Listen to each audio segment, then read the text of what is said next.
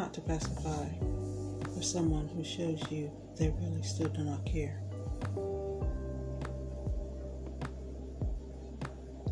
Are you a pacifier for them to just run to someone else? Let me first give you the definition of pacify. Quell the anger, agitation, or excitement. And now I will break down the definitions so that you are able to get the gist of what the actions are, which could be happening to you. Quell, subdue or silence someone, or the words they're throwing, making you seem intimidated, as if they are above you without reproach, when all you must do to see the definition for yourself. It could cut you out of what may be something you have been subdued into without being able to move. At a stand, still not in compliance. Agitation, a state of anxiety or nervous excitement. Are you getting excited over something in which you are not fully aware of? That is the time you should ask yourself, what may be the outcome of it? Was the mentioning a what occurred exciting for you to get into the middle of things? Are you being grown or a child, still stuck in school? Tell them what you see, saw, or even heard about something that was not witnessed firsthand. Grow up, it will pass. Do not let the doom and gloom hang a cloud on your day. You could end up growing into a depressive state. Is it worth it?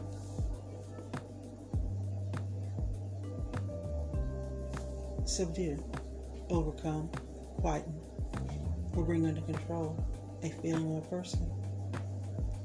Are they seeming a little bit smarter than you by controlling the situation?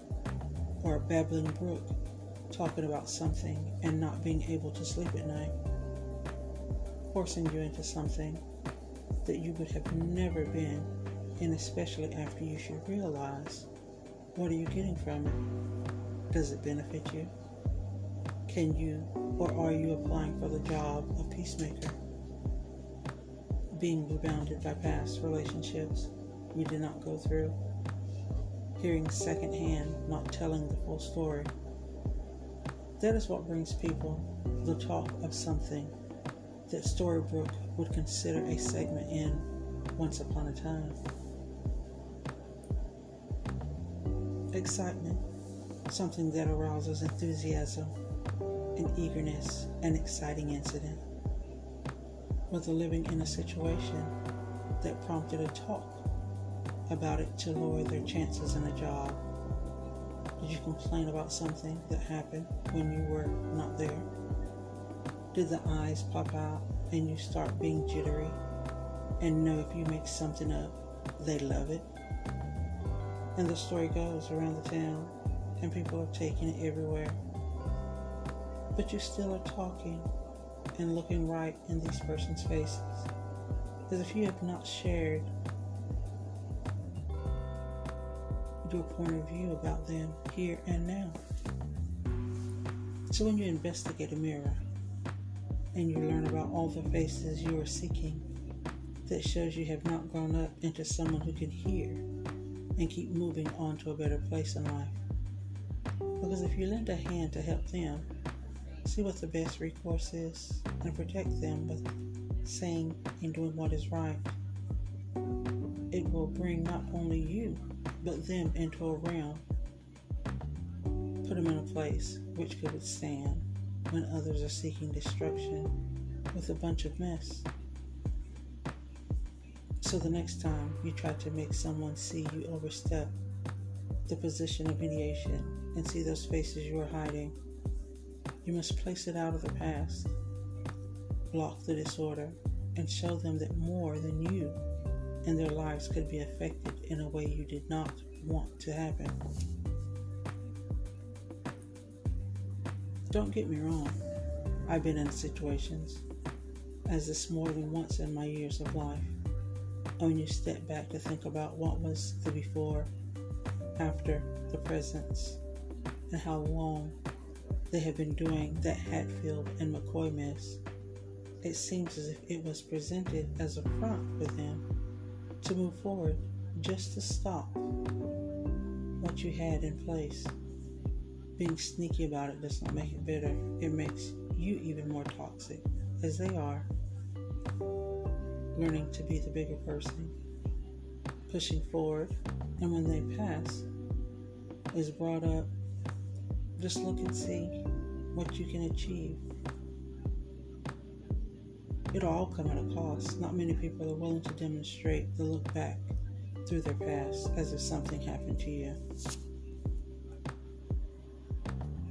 They would jump in, or even what they did when it came down to those people. You're more than likely to get a laugh with an excuse of not being able to do something because they're doing good right now and do not want to mess up what they're doing when they can sacrifice you.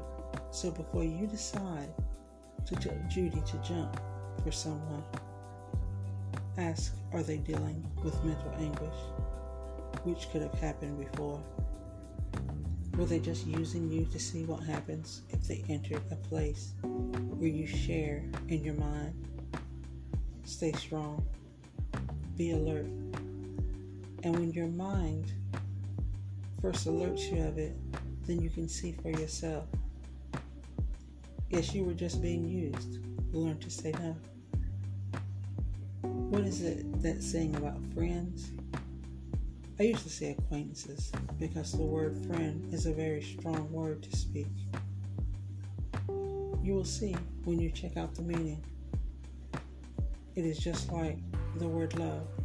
There are many meanings, but you can tell too by the actions.